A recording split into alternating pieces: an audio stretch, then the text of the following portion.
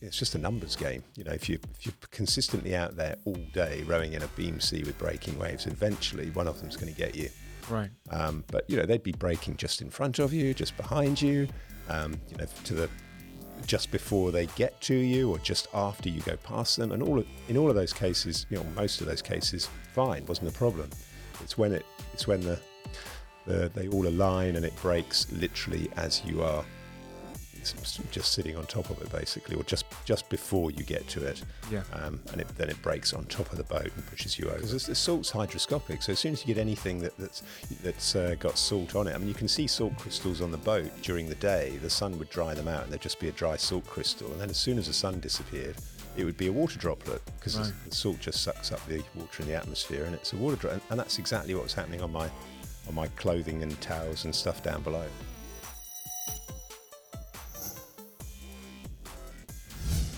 Welcome back, everybody, to the Strength Institute podcast. Today we have a follow-up podcast with now world record holder Rob Barton, who just completed the very first solo unassisted rowing voyage from mainland Australia all the way to mainland Africa in just 86 days. So everyone is very excited to see how it went, to hear some perspective from you. And thank you for coming back onto the podcast. No, you're very welcome, Nevin. Thanks for inviting me. It's great. My pleasure. Now, I've got a lot of questions to start with. And actually, I think it's actually even more important to say, all right, so 86 days to get from mainland Australia to mainland Africa. Yep. Right? Yep.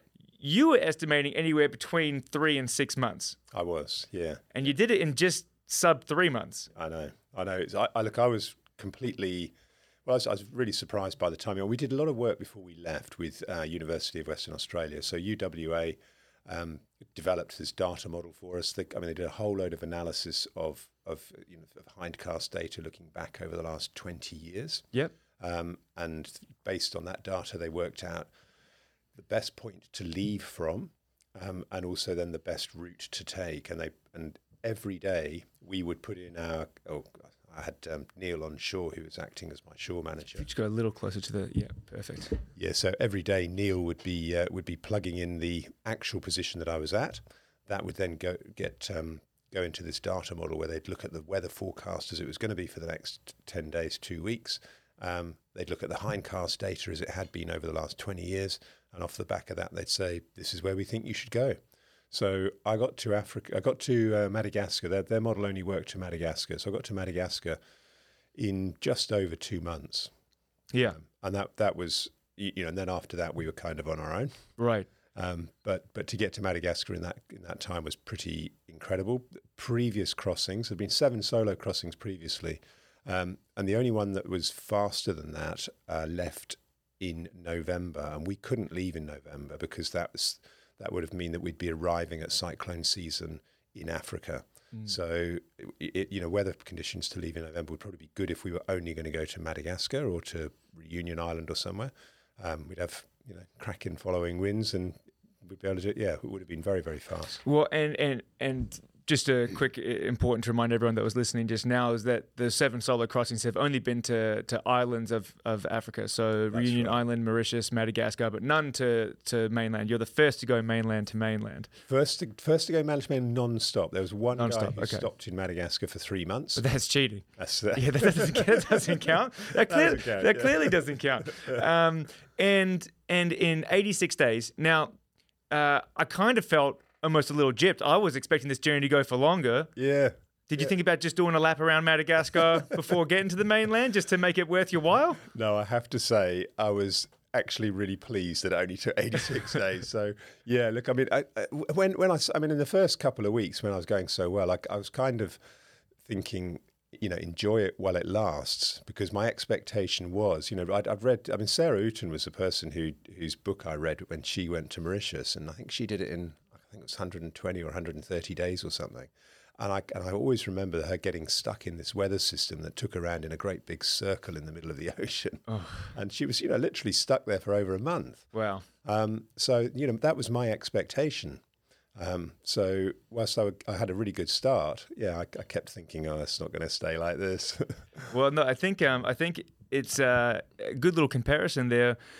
there was another team of rowers that set out at a similar time, and there was 4 of them, and they went from Australia to Mauritius, and it took them 70 days to get to Mauritius. Yeah. And if I'm correct, because I followed along on the Rob's Row Facebook page, you passed Mauritius at around day 62. Yeah, that's right. Yeah. Yeah. So, again, you seem very gracious and humble in having done this, but would you like to talk any smack to this team of 4 that took 8 days longer than you, even though there was 4 of them rowing, and you did it, just like a full week faster than them by yourself? Yeah, so look, I mean, they didn't leave from, I left from Carnarvon, so I had the benefit of the analysis from UWA. They left from Geraldton, so I knew that to leave from Geraldton based on the UWA analysis, that I think it would have taken an extra, I can't remember if they said 20 or 30% longer, but it would have been a lot longer. So that's the first thing where they left from. And when they left, I think they then ended up getting caught in the Lewin Current, and they didn't have favourable winds. So, I was lucky. I didn't leave on the day I wanted to. I waited until there was favourable winds. And then when I left, I had following winds pretty much straight away.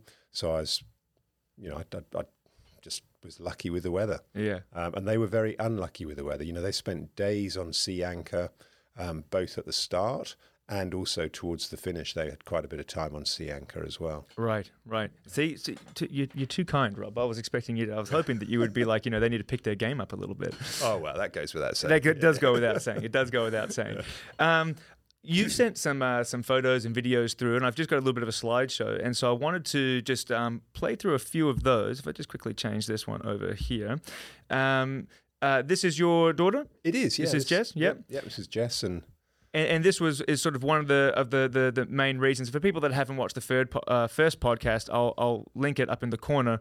But this was to raise awareness and funds for a charity called Zero to Hero, which is trying to prevent youth suicide as well. That's right. And so this is a really worthy cause. And can you talk a little bit about how that all started for people that haven't listened to the first podcast? Yeah, sure. I mean, look, and first of all, I didn't drag Jess into this unwillingly. Of course, yeah. I think she's been incredibly courageous in allowing her story to be shared, because it's quite a personal thing. But she wants to help as well and do what she can to help prevent other people going through what she went through.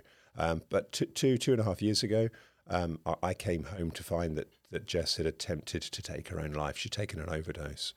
And on the outside, Jess is the happiest. Well, look at the picture. I mean, she is the happiest, smiliest person you can meet. You'd ask her how she was. It was always good. It was always positive. And maybe I just didn't drill down deep enough, I guess.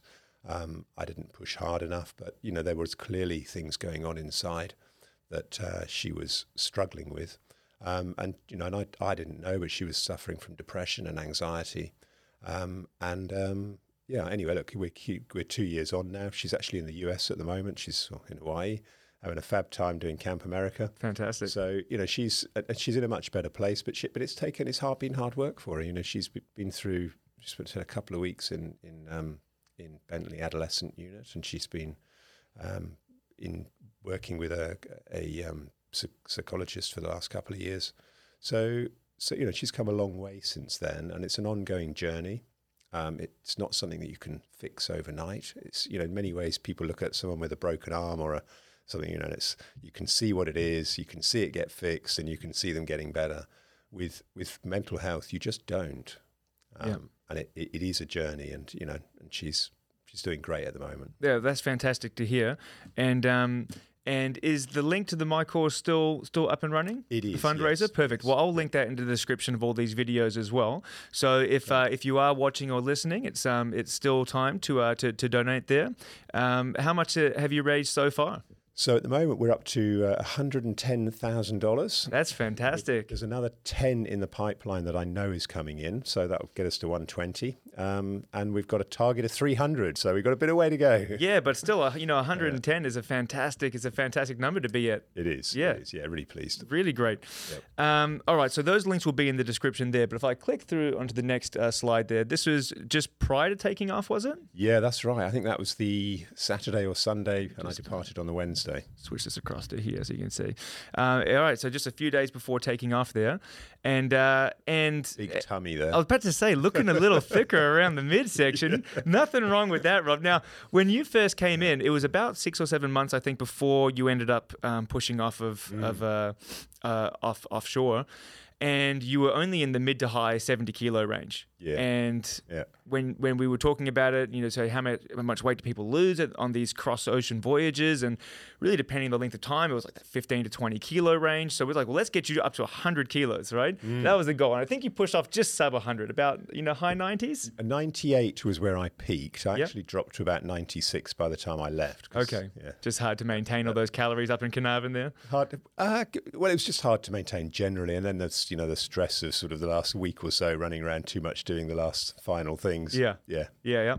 So 96 you pushed off at. What did you weigh when you landed in Africa almost 3 months later? I was down to 80. Down to 80. Yep. Okay, so you lost 16 kilos. Yep. So only a handful of kilos above the starting weight then. Yeah.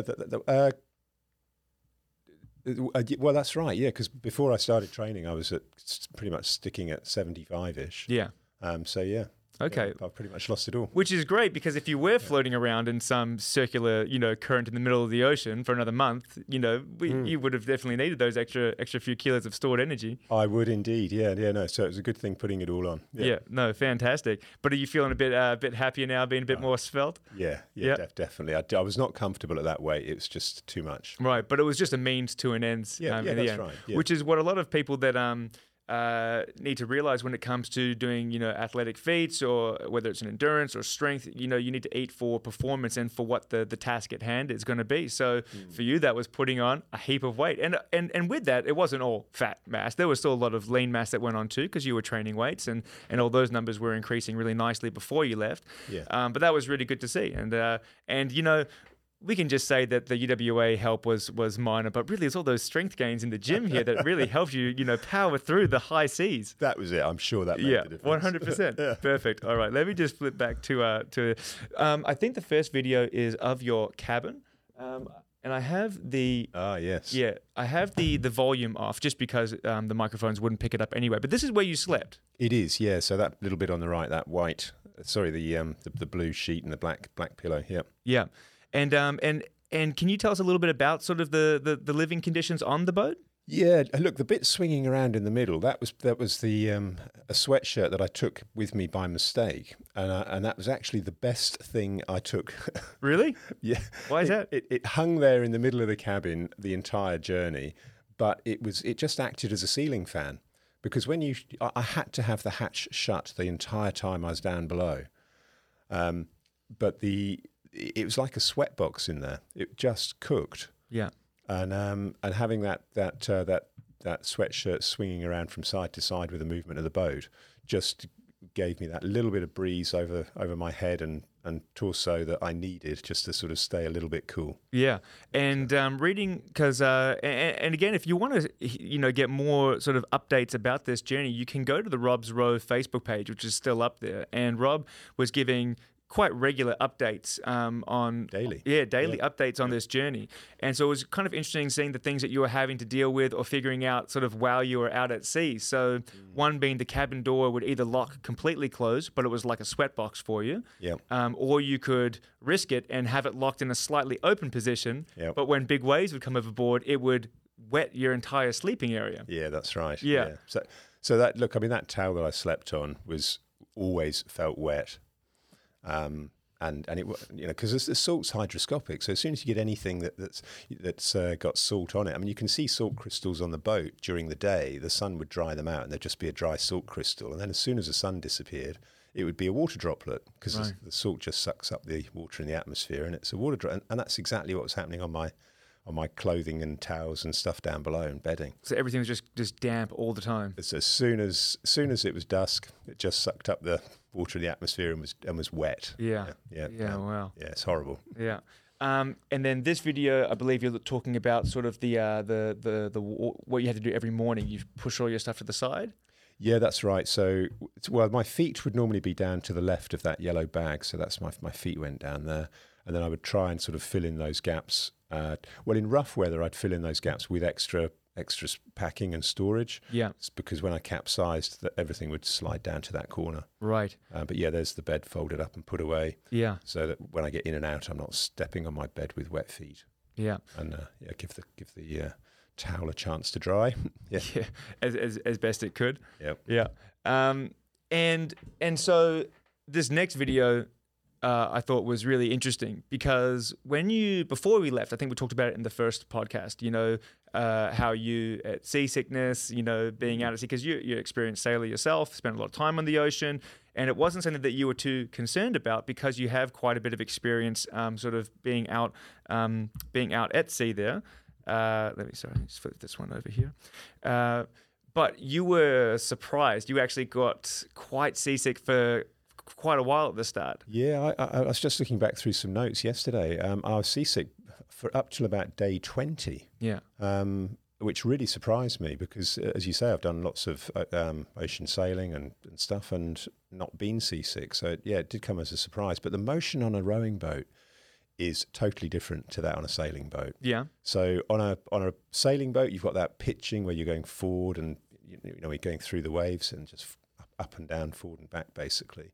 With a rowing boat, you have that same motion, but you add to it this sideways rocking, because on a sailing boat you've got the sails full of the wind, and that pressure on the boat keeps it leaning over at a steady angle. But on a rowing boat you don't have that. So every time there's a wave that breaks or swell coming from a different direction, you get the boat rocking sideways as well as pitching up and down, forward and back. Yeah. Well, I think this video really captures that a lot as well. You can just see how much movement. You said this is what you're seeing every morning when you come out of your cabin. Just the amount of movement there. And was this like a sort of standard sort of swell size for you during your journey? Was it usually calmer than this, or like what would you how would you describe that? That looks quite calm, actually. That looks quite calm.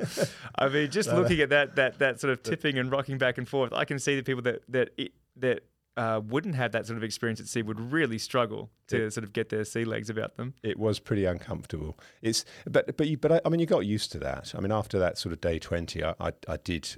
Yeah, you just didn't really notice it. You just get on with it. But the reason I say it was quite calm is the water is dead fish. Yeah, we're going to talk about these little flying fish as well. Yeah. Yeah. Yep. So there were days I'd come up and there'd be literally 100 of them. You'd lose count counting them. Wow. And they just get everywhere. And I think the main question, did you snack on any of them? Did you try them? No, I did not. You didn't? No. My dad was quite disappointed because I was in communication with him a fair bit doing this crossing. Yeah. And because he sailed across the Indian Ocean years ago. Yeah. And he said I should be collecting them all up and frying them. Yeah, well, I mean, this is clearly a hint from nature there saying, make sure you're getting your nutrition in. Yeah. It would have been a bit of extra protein, I guess, but no, it really did not appeal. And I didn't have anything, I didn't have a frying. I had a jet boil, but no frying pan or oil or anything to cook them in. Right. So that was my excuse. Well, I mean, you had seawater. You could have just pickled them. Huh? I could. Yeah. It's enough fresh fish and brine. So seasick took you 20 days to get sort of used to, and you ended up having to take some tablets to help with that? Yeah, I did. Yeah. So initially I had some prescription meds that my doctor gave me, which just killed the nausea because I couldn't keep anything down. Yeah, and that's what was worrying when you were describing it, because you were planning on eating sort of upwards of 5,000 calories a day, and if you can't keep anything down, you can't eat that many calories. No, that's right. And so we're like, well, I hope that he can sort of get over the seasickness so that he can get the calories in, so he doesn't waste away in the first half of the journey there. Yep. Also, you were not a fan of a lot of those pre-made meals ready to eat. I wasn't at the beginning. You're absolutely right. Yeah. And the reason for that, I'm sure, is because I was trying to eat them whilst I was sick. So, if you've ever thrown anything up, it immediately puts you off that it just, I don't know, it just tastes horrible. And it takes a long time, I think, to get over something that you've thrown. It's like people who go and drink, isn't it? It's like, I'm never going to drink again. Yeah. And they might, but possibly not the same thing that came up the night before. And it was like that with food. I just found the taste of anything that had previously been thrown up, I just really struggled to eat. but I got over it over time. And towards the end, all I could think about after one meal was what I was going to have next, and I was positively looking forward to the food as it came. Yeah, right. So once you got over that initial bout of seasickness there, and the food started to taste a little better, were you able to get the 5,000 calories in per day, or were you still at less than that? Yeah, less than that. So the most I ever got to was about 4,000 a day. Okay. Yeah. So I did struggle to get the food down. Right. Yeah. I think that's interesting. What did you do with all the leftover food? Because you took 6 months of rations with you. I did, yeah. So there are over 400 odd meals still on the boat, and I've sold them with the boat. Looks like the boat's sold. Hopefully, I'll get confirmation of that later today. But yeah, it looks like it's sold. Fantastic. Yeah, I think when we did the last podcast, you weren't sure whether you were going to try to do a different crossing somewhere else, or if this is going to be a one and done type of deal. So you have sold the boat. You shipped it over back to the UK after. It's still in Tanzania. Oh, still in Tanzania. Yeah, okay. Yeah. Yep. So it looks like it's been sold in Tanzania. So the new owner will take on shipping of it. He's going to take it to Namibia and row to Brazil. Oh, wow. So another ocean to go. Yeah. Well, that's great. So no wastage there. That food got included with the boat. Yeah. Fantastic. Yep. All right. So moving on to the next video that I have here.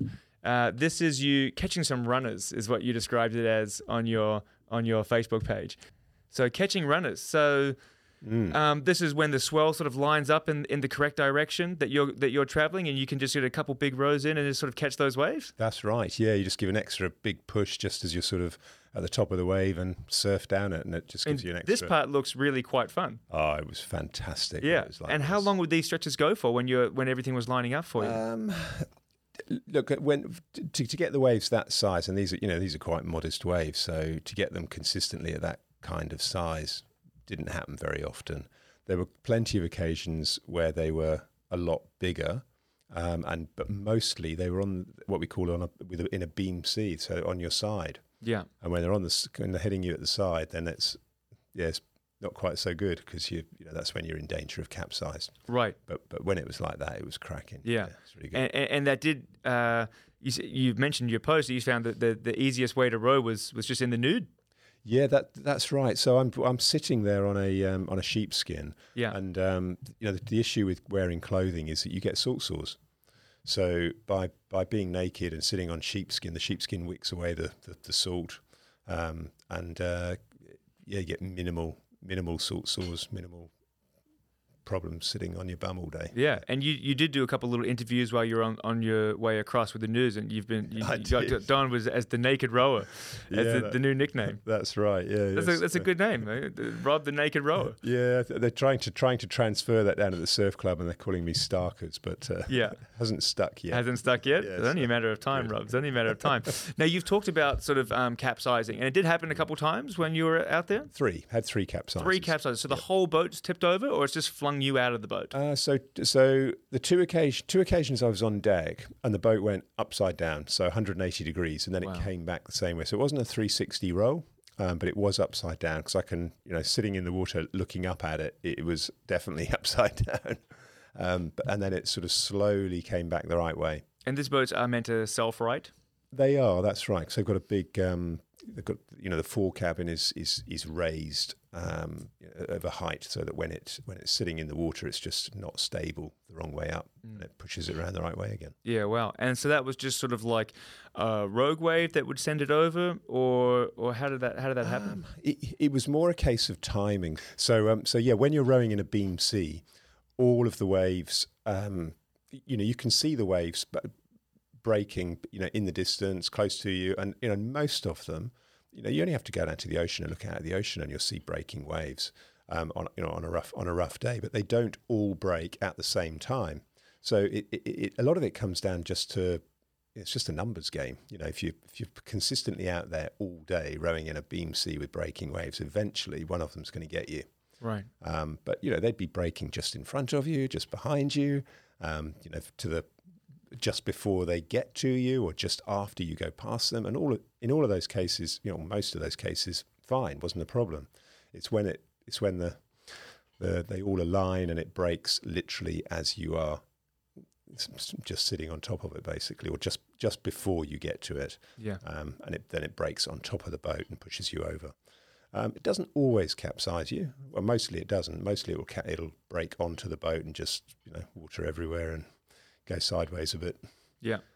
So yeah, it's just a matter of timing. But and there is a way to avoid it. If it was really, really huge and that you were in danger of, I don't know, if the frequency of the capsizes was going to be increased and every wave was breaking, then you put out a sea anchor, which puts the nose of the boat into the bad weather. And that's basically a sort of a giant underwater parachute. That's right. Yeah, exactly that. And that will stop you from capsizing, but it then means that you're not going in the right direction. Right. So you've always got that sort of quandary to weigh up: is do I take the risk and hope I don't capsize too much? Yeah. Or go the wrong way. And so 2 times that happened, you were rowing on deck, and then 1 time you were in your cabin? I was, yeah. Day or night? Night. I was fast asleep. Yeah. Fast asleep. So what's that like, getting tossed upside down in the middle of the night, pitch black? Yeah, that is a little disconcerting, I have to say. Yeah. Yeah, and you end up with everything then on top of you, because where my feet go, at that sort of bottom end of the boat, there's toolboxes and storage and food and so all sorts of things stowed there, and they all end up on top of you, sort of wedged in a bit, and then you have to wiggle and move them all back again. Yeah. Wow. Yeah. That's definitely be a bit concerning to be waking up completely disoriented, upside down, everything on top of you. Yeah, it is, and but I suppose you get some preparation for that, because capsize is the worst, but there are lots of occasions where you only go 90 degrees over and everything ends up kind of on top of you anyway. So you get.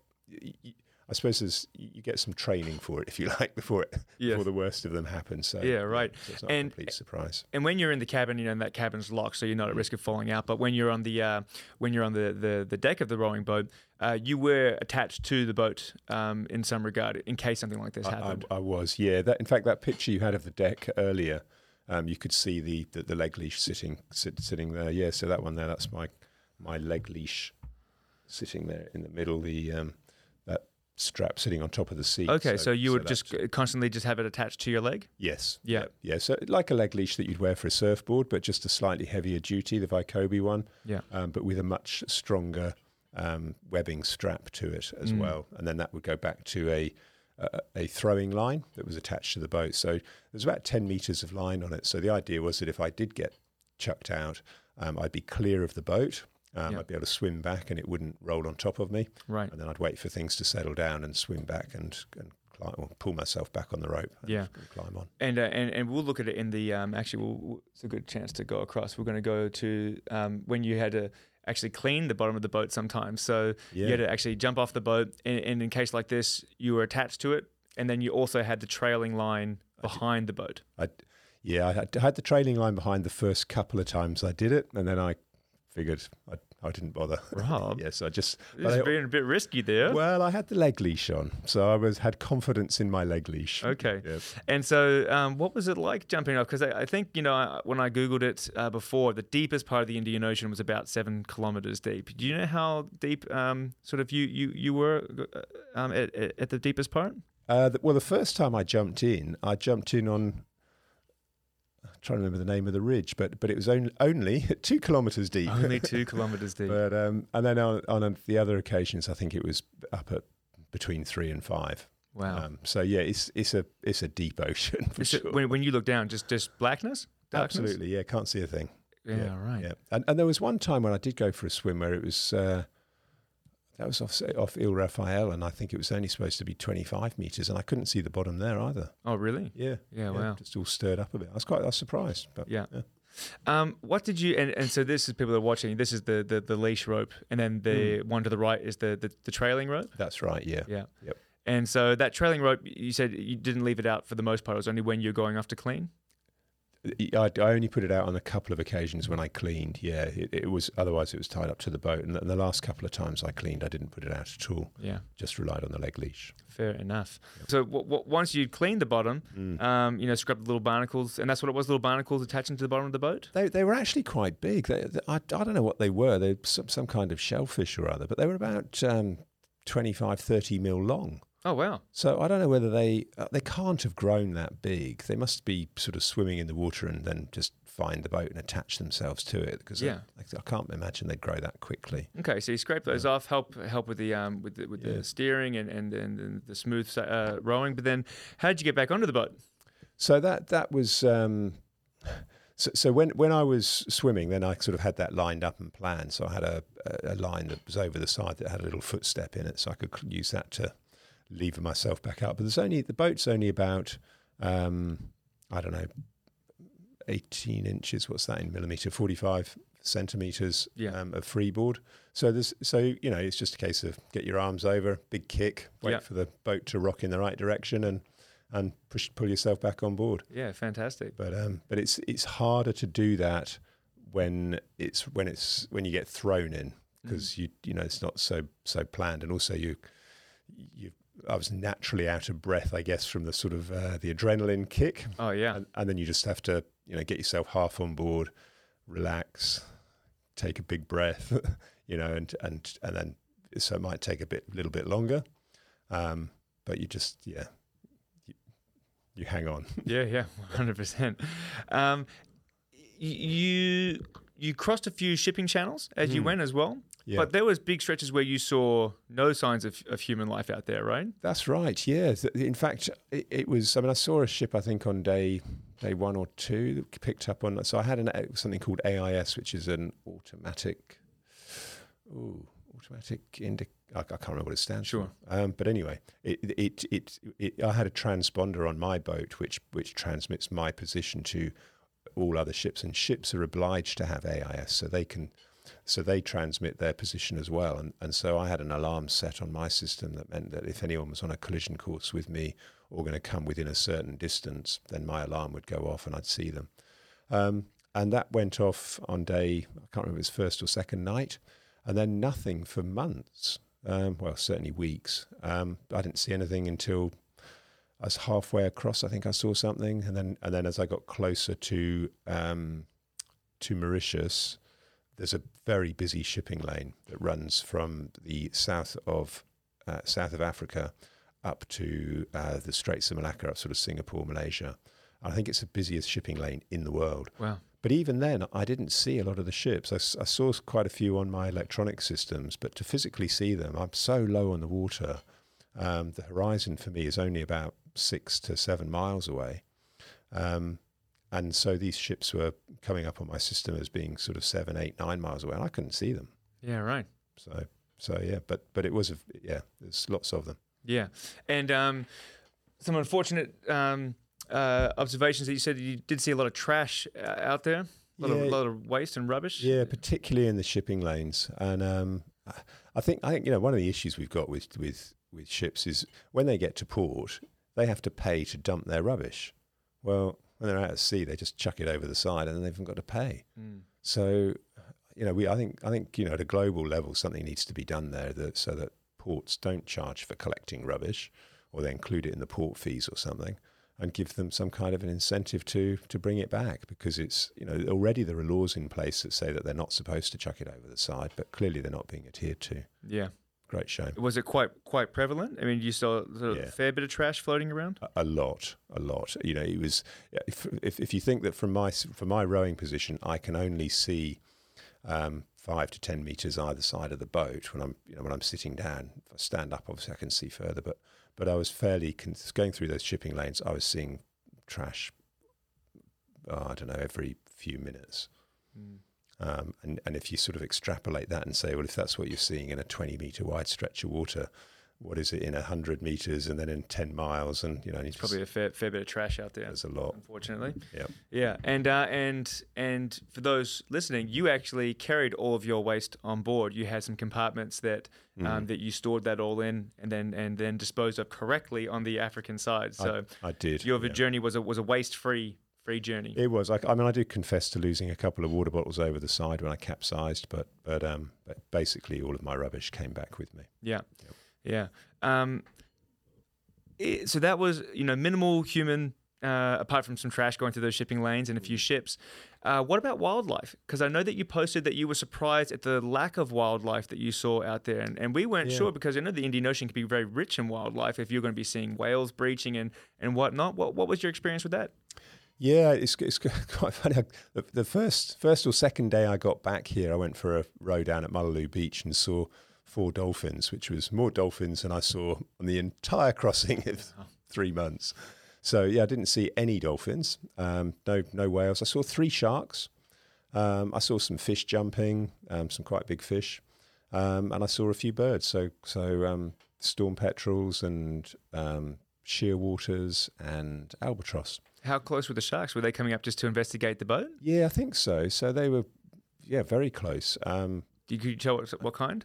I think one of them had the colourings of a leopard shark, if there is such a thing. It was, that kind of yellowish colour. The other 2, I've no idea. Right. Yeah. Was that in the back of your mind when you were jumping overboard to clean the boat? It's quite funny, actually. Before I left, I was sort of, people were saying, what are you going to get in? And I was sort of, full of bravado and, oh, yes, I'll be over the side every 3 or 5 days, give it a scrub, no trouble.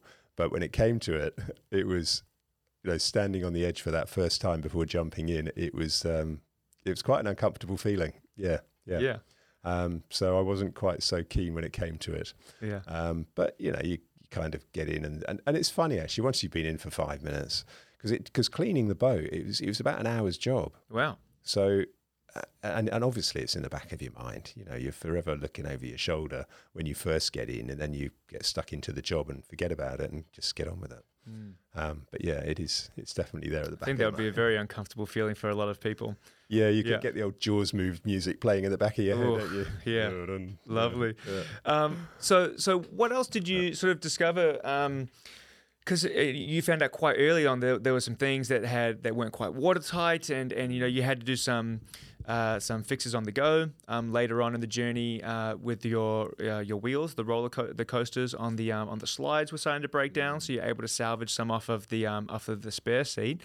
What sort of things did you have to deal with during this process? Because 3 months at sea, things are going to potentially break down, and some things did, and you didn't have the boat for a super long time before you left, so there was minimal sort of time to see what was going to be what were potential issues. So what sort of issues did you actually end up encountering? My number one concern before I left was around my water makers. I say water maker, it's a desalination unit, so it takes the salt out, pumps the water through a very fine membrane. Salt goes one way, salt water goes one way, and fresh water the other, and that's so I actually took that out of the boat and had it in the garage on a workbench, and Neil, my shore-based ops manager, and I, we played with it, if you like. We simulated scenarios with where it could go wrong. We forced airlocks into it, and then primed the system, and so we played with that a bit, and that was time that was really well spent, because every time I needed to use it, say every nine times out of 10, it needed priming, and there's a bit of a process to doing that correctly. So having done that practice before I left was a good call. Yeah, great. And I had spares for that, so I had had a spare high pressure pump and relay, and not only did I have spares for that electrical unit, which is powered by batteries which are charged by solar, but I also had a manual water maker, had I needed to, if I'd lost power. Yeah. So from a water point of view, well prepared, and I'm pleased to say that worked. Beyond having to prime it, there was no other issues with it. But as you say, other issues I had, I had a leak in the boat, which I discovered on day 2, and that was basically from a bit of electrical equipment that I had fitted just before leaving, and the conduit that was used on it was not the right conduit, basically, and it was just letting water through from the wet side of the boat into what should have been the dry side of the boat. So I ended up with water in that sleeping compartment that we were looking at earlier. There's a couple of inches of water in that, which I didn't notice because I was rowing. Came down below, everything wet. That was really disconcerting. And that was quite early on. That was day 2, I think. Was day 2 or 3. Yeah. And in fact, at that point, I actually turned around and came back. I was really seasick. I hadn't eaten for 2 or 3 days. I say 2 or 3 because I can't actually remember when it was, and I didn't write this up until day 5 or 6 or something, and the days had blurred a bit. but I think it was day 2 or 3, and I called Neil, my shore manager, and said, "Look, I've had enough. I'm coming back. Boat's leaking. Boat's not. I was blaming the boat. The boat was fixable. In the end, I did fix it. But I started this adventure, if you like, for purely selfish reasons. It was just about me going out and having a good time. And it was whilst I was rowing back, I'd been rowing back for a couple of hours, it sort of dawned on me that actually there were other reasons that I was doing this. Yes, yeah. I was doing it for my daughter. I was doing it to raise money for charity. And those reasons were bigger than I. And so off the back of that, I turned around again and carried on. And, and the problems I had, they were issues, but I was able to overcome them. Yeah. Yeah. So how did you manage to get it watertight again? So I had some sealant with me. So I took the conduit out and then sealed up the hole. So it was just going onto the bare wires. I say bare wires. They've got rubber sheaths on, but just going directly to the wires without the conduit, and that sealed up that hole. The other areas I had was the aft locker. The aft cabin was leaking through the vents, so I had to seal up the vents as well, and that solved the 99% of the problems. I mean, there was a vent into the cabin that I slept in as well, but I didn't seal that. I closed it, but in fair weather I would keep it open. Yeah. And you did lose some Mars bars to the to the conditions. Yeah, tragic. Yeah. So those little plastic Mars bar wrappers not so watertight as you would think. No, they're not. No, Yeah. no. So so I mean, because I'd stored all of my chocolate, and I had like 500 chocolate bars. It was supposed to be like 1.5 per. No, it can't be right. 1.5 chocolate bars a day for 100. There must have been 300 odd chocolate bars anyway. Yeah. So it was a lot of chocolate. And a good chunk of it was damaged to the point that I had to throw the chocolate overboard. Oh no! I removed the wrappers. You'll be pleased. Yes, that's right. That's right. Yes, I remember reading that post. You were wondering what fish think of Mars bars. That's right. Yeah. Yeah. Oh, that is funny. And then the rollers, so the wheels on the actual seat started to break down at a certain point as well. Yeah, that's right. So and it's quite funny actually, because the day I was leaving, one of the guys up at Carnarvon Yacht Clubs sort of noticed my which are basically skateboard wheels. So heavy duty, decent bearings. And he said, "Oh, I hope you've got some spares." And I said, "Oh, I've got a whole spare seat," which because it's a 2-man boat, so I had a spare seat with a complete set of spares on that. And so I've got a complete spare seat. That'll be fine. But I should have put that spare seat somewhere dry and not left it out on deck. Yeah. Because when the primary seat that I was using, when the bearings on that started to break down, I went to get the ones off the spare seat, and because they'd been sat unused in salt water for 7-8 weeks, they were not in a very good state either. Right. So was it just the salt and the corrosion that was sort of getting into the bearings and breaking things down? Yeah. So on the seat that I was on, I took the bearings out, and the linings of the bearings, they'd actually eaten away the linings. So the balls were okay, the little ball bearings, but the bits that they rub on, the actual the linings bits had broken down and were all rough and very messy. So by the time you eventually got to Africa, like, how many spares did you have left? Like, how much did you have to cannibalize the other seat? I fully cannibalized. Fully cannibalized it. Wow. Yeah. So I had no. I was at the point where, had it got any worse, I would have to just not have a sliding seat. Right. Yep. I would have just been rowing arms and body, no legs. And that's just one of those things that you would just, common sense would tell you, a whole spare seat is going to be plenty of spare parts, but just that oversight of not keeping it in the cabin away from all the salt. That could really throw a spanner in things if things went for longer. Yeah, look, if I was doing this again, I would take spare bearings and I would, take at least a spare set for every month probably. So and then I'd change them proactively and not wait for them to break down and make horrible noises. Okay, so that's in terms of sort of how the boat held up. The boat held up very well. There was some cleaning, a little bit of patchwork at the start, some cannibalizing of the seat. What about you physically? How did you go? Did you get a lot of blisters from the salt water on the hands? You were worried about getting some claw grip, which can be common with open sea crossings. Sort of physically, how did you pull up? So I was really focused on prevention being better than cure. So every time, the very early days, I had I picked up some sort of chafing sores on my bum, and so I was straight away, lanolin on those, which is, comes from sheep's wool. I was sitting on a sheepskin, so that kind of was common sense to me. And then at night time, I'd put on Sudocrem, which is what you put on babies at stop nappy rash. Yeah. So that helped with where I was sitting. My hands, I used one of the rowers at the surf club, Stu. He gave me a top tip. He said use this Fixamal tape line your hands, and then to put on top of the Fixamal some gauze. What's it called? Basically like tape on top of it anyway to keep it in place. And I did that for the first 3 or 4 days. And then after that, I started using gloves and taking the gloves off and doing, an hour or so without gloves. And gradually I weaned myself off gloves to the point where I wasn't using them at all, except for when I was rowing into the wind. When I was rowing into the wind or into seas, there was quite a lot of extra strain on the hands. Right, just that more pressure that you have to pull against? Yeah. And when I had that extra pressure, then I'd put the gloves back on. But apart from that, I didn't need them, and I avoided blisters on my hands almost entirely. That's fantastic. Yeah, really good.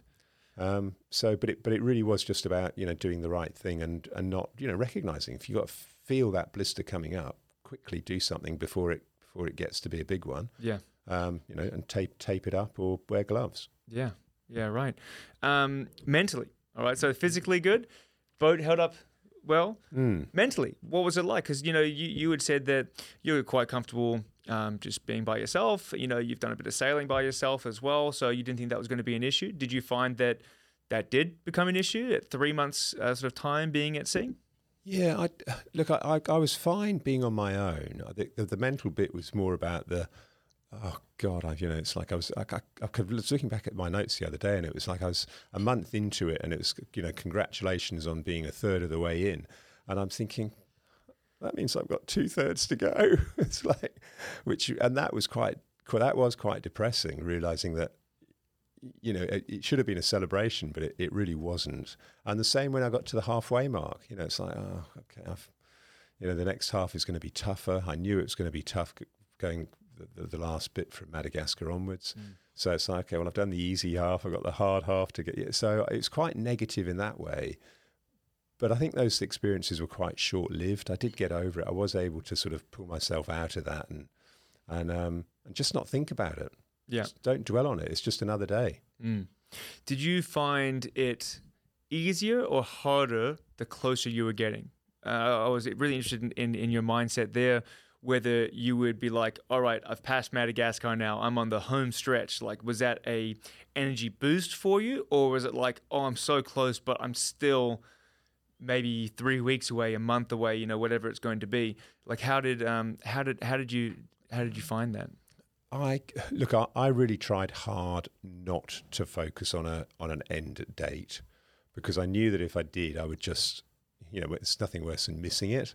So for me, I was very much a case of taking one each day as it came, and just not worrying about it. It got a little bit, I suppose, towards the end once, because again, Neil, my shore manager, he booked flights, went to Dar es Salaam to meet me. I missed Dar es Salaam, then he went to Tanga.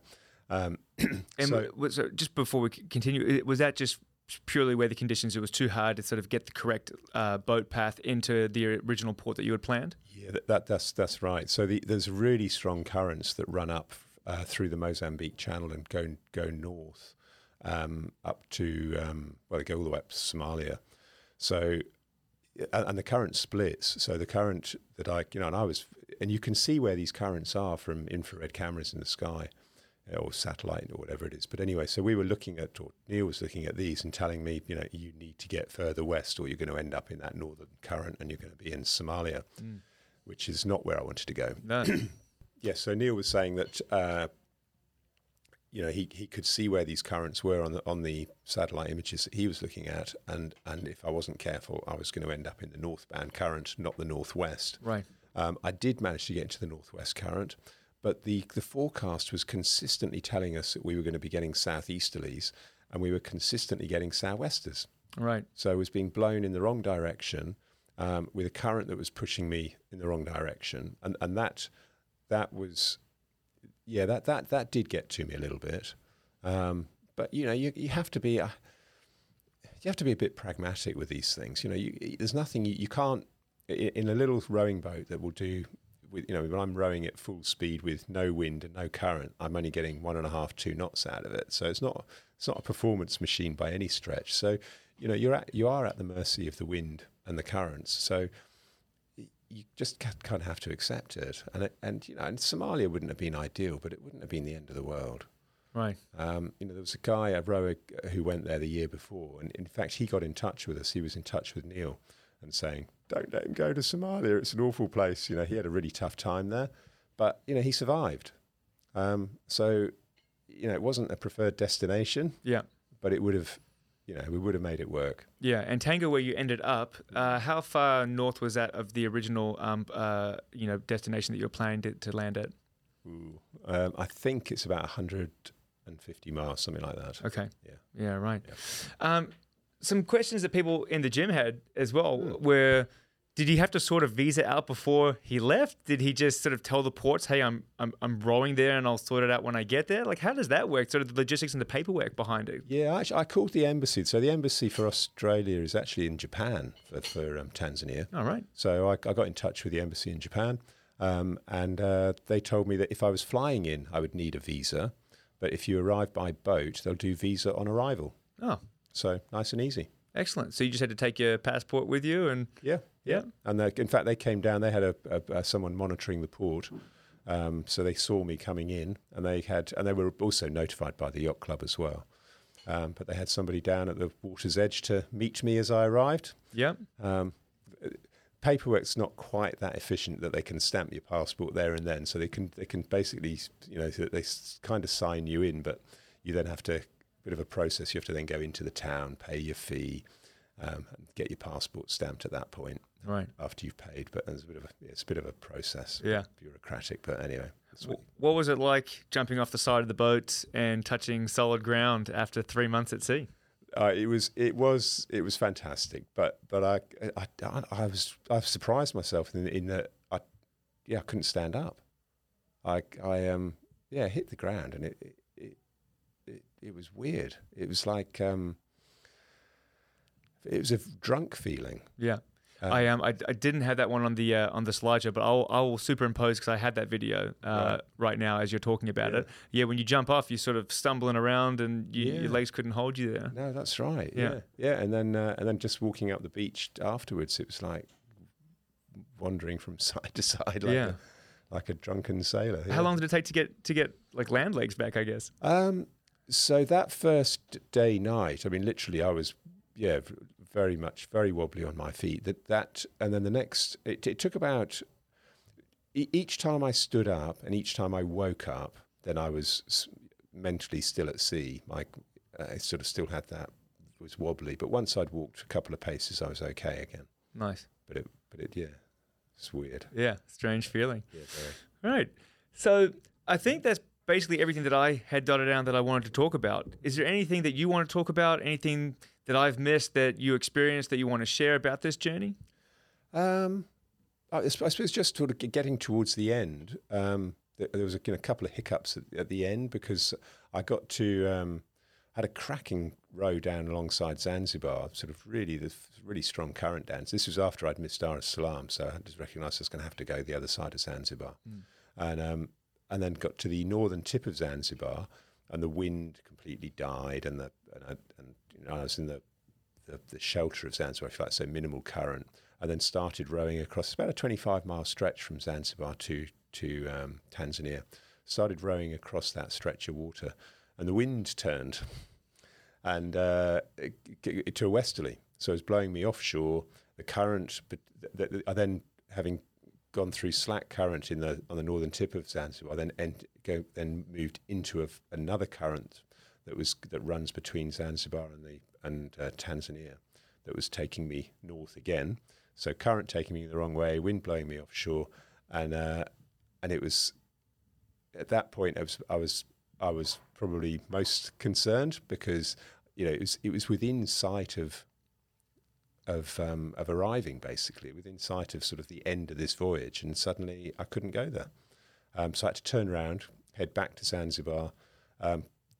Just north of Zanzibar, there are shoals. So I went to those shoals, anchored up on those shoals, and spent 24 hours there waiting for the wind to change. Yeah. But that was that was a little worrying. That close to the finish line to suddenly get the wrong wind. Right. But it all came good in the end. Yeah, managed to get that final home stretch locked in. Yeah. Yeah. And so now that this sort of quest has been accomplished, finished, what's next? What's on the cards? Well, so I've been trawling the internet looking for sort of ideas of what I'd quite like to do. So I'd really like to redo that row in a sailing boat. But I'm thinking that before I do it in a sailing boat, that I'd also like to do a round Australia in a sailing boat. And I've done a bit of research on this, and it looks like the speed record for round Oz is 42 days. And I'd like to have a crack at beating that record. All right. Yeah. So 42 days, that's, starting at one point, going all the way around Australia back to that starting point. That's right. All right. Yeah. And where did that one take place? So, where do they start? I think the last one started either in Brisbane or Sydney. There have been a couple. I think there might be 2 records that stand at the moment for 2 different types of boats. And I think one was in Sydney and one was Brisbane. Okay. And would you be trying to get on one of those boats to break that record, or do your own style? Or? So I'm looking at the Mini Transat 650, which is a 6.5 metre boat, very small boat. So they do a foiling version of it. It might be a bit small. So I need to do a bit more research and find the right boat, and then find the right sponsor. Right. So if you're looking for a sponsorship opportunity, there we go. And would this be for the same cause as Zero to Hero? Yeah. So just keep it going, but in a different fashion. Yep. Fantastic. Yep. Well, that's very exciting. I'm looking forward to hearing how this progresses. Great. And what the future holds there.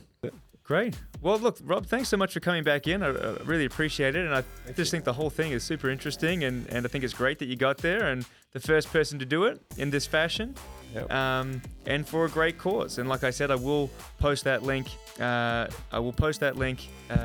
all the descriptions. So if you want to, or if you can, please feel free to get in there and throw some donations towards a great cause. But Rob, thank you one more time. I think that was really a fantastic thing that you've accomplished. Thank you very much. Awesome. Cheers, Actually, I'm going to take you outside. You've already got a frame on our wall of accolades now. Oh, great. Yeah, which is great. I'll have to come and have a look. 100%. Anyway, Rob, thanks very much, Thank mate. you. Great. Right, have a good one. Thanks a lot. Bye.